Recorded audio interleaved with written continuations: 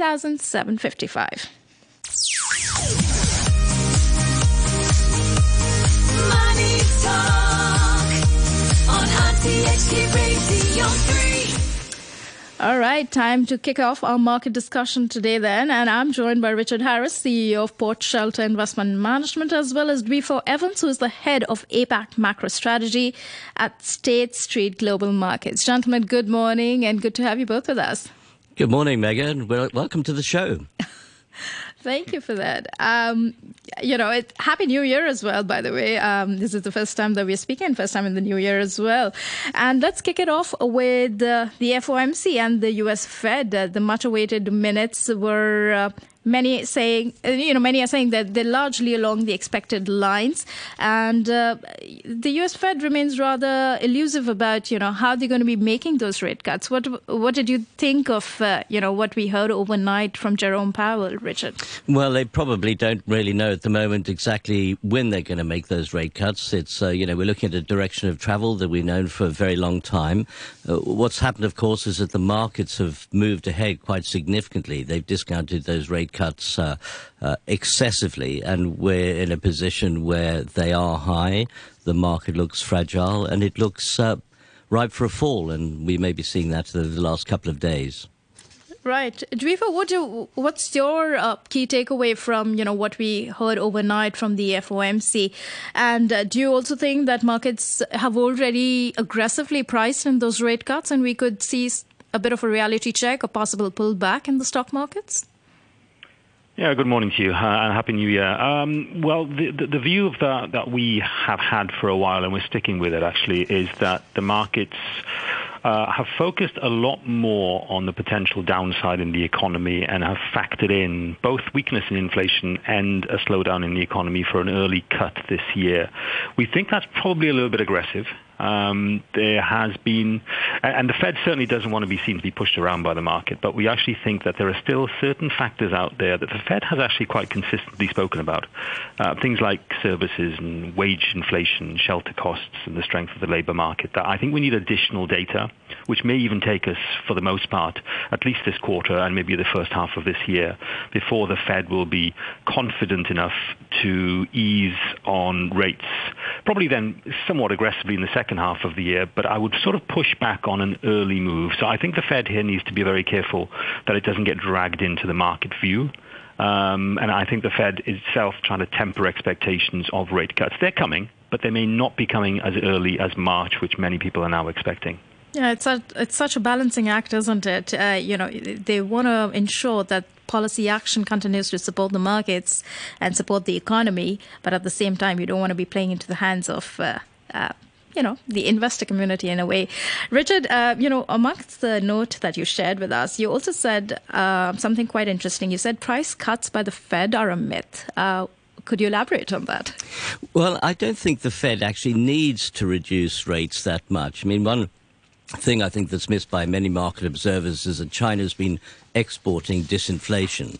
So we have seen all the conditions ripe for quite high inflation in the West. We've seen big wage settlements.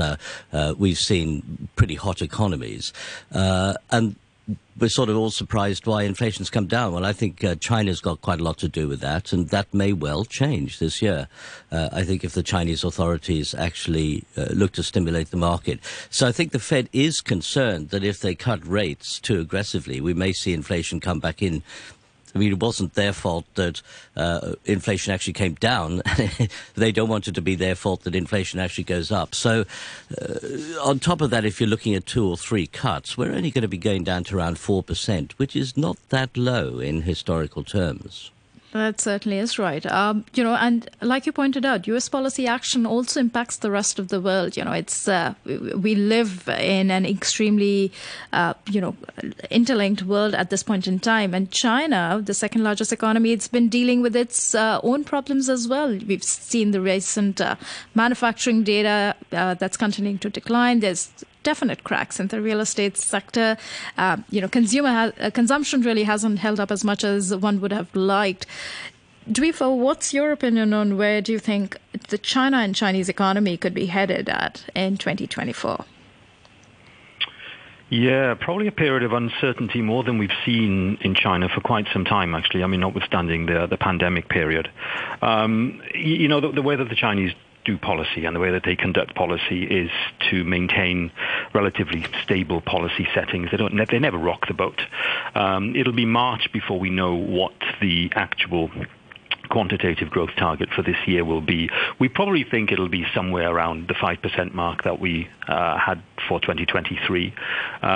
It's a bit ambitious because the base effects will kick in, and we are now very clearly in an environment where domestic consumption in China is weaker than we are anticipating, in an environment where aggregate demand globally is weaker as well. So there are headwinds there for China.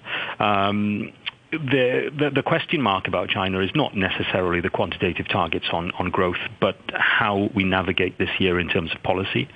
And there's a great deal of uncertainty because monetary and fiscal policy are certainly not being used as extensively and as aggressively as they have been in other parts of the cycle over the last 10 to 15 years. And of course, they need to adjust policy given the downturn in the real estate market without necessarily being seen to be supporting the real estate market over and above other sectors. So there's a lot for the Chinese to deal with this year. I think the best thing we can say about China this year is that the growth target will probably remain relatively unchanged, but there'll be a lot of uncertainty regarding policy direction and the aggressiveness of policy, which as an investor, you would think that until I get some clarity on policy, which you seldom get with the Chinese, until I get some clarity, it might be a bit of a drag on investor confidence again in the early part of this year. And of course, that could cascade down to the rest of the region as well. So a little bit on the back foot and defensive with this region, I have to say, given some of the uncertainty around China right now. Right. Richard, would you think that's going to be the case as well, that we'd see certain bit of opaqueness continue on the policy front? The central banks continue to make some moves to pump in the money, but the levels that we've seen previously are probably not going to be something that we see in 2024, at least the first quarter. Well, I think as Dwyfor says, China is all about policy, and this year will be all about policy. My sense is that we have had a very difficult year. Do we want it to continue? Is China likely to recover slowly? Probably not, because markets don't recover slowly. They hit a bottom and then they bounce sharply. I think that we may well see the authorities come in much stronger than they have. They've already put money into the economy. It's just not enough, and it's no good dripping it in. The authorities generally, to move economies, need to give a big signal. And I think we may well see a big signal first quarter, early second quarter, or something like that. If that happens, then I think the China markets will recover. But we do need some kind of quite serious liquidity injection, very much as we seen in the US and in Europe during difficult times, because the market needs to be shocked into saying, well, things aren't quite that bad. Right, and China is amongst, powerhouses of the world. If the engine's slowing down there, that's going to have repercussions, of course, through the rest of the world as well. I also want to take a step back and kind of look at the bigger picture. Besides the policy struggles and despite the economic slowdown, in addition to all of that, we've got geopolitical tensions in multiple parts of the world, and that's such a key issue, I would say, at this point in time, especially with respect to what's happening with in the Red Sea, with the Houthi attacks and how that could play out and develop. Because my concern really is that while we have an immediate reaction that we see on how oil gets traded and the reserves that are already in place, but it's so much more than just oil, isn't it? This is a critical waterway, critical trade path for the world, and any future and further escalation of this could have quite a cascading effect, Richard. Yes, but I'm not so sure it's that serious. If you look at how the markets have survived over the last couple of years, two major wars, bank crashes in the US, markets actually are not very critical. They may be high at the moment, but they're not critical in that sense. So I think if you look at the issue with the Houthis, yes, the boats have to go around the Cape, but I think a lot of those costs will generally become adjusted in prices and adapted.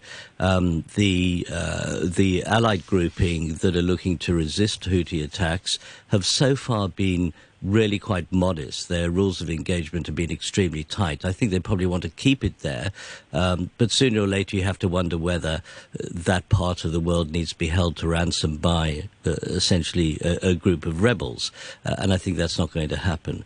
So I don't think it's as serious as people are making out. But of course, the concern is that it may cascade into something greater. Right. Dwyfor, what about you? What do you think of, what we're seeing not just in the Middle East, but even the Russia-Ukraine war shows no signs of ebbing, and things continue to remain tough. So what are you advising people in terms of geographies, in terms of sectors that would be a safer bet?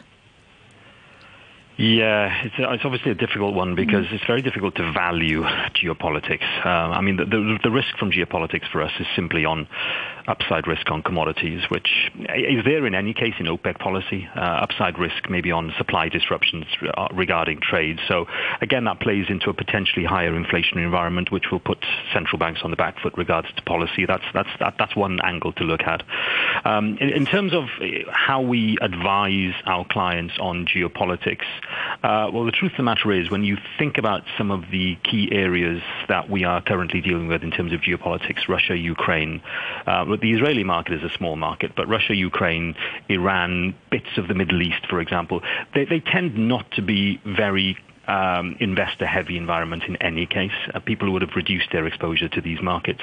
It does beg the question, realistically. I think it's the cascading effect that matters, and it begs the question right now: where or which part of the world is probably most vulnerable to any escalation of what we're seeing in the Middle East and in Ukraine and Russia?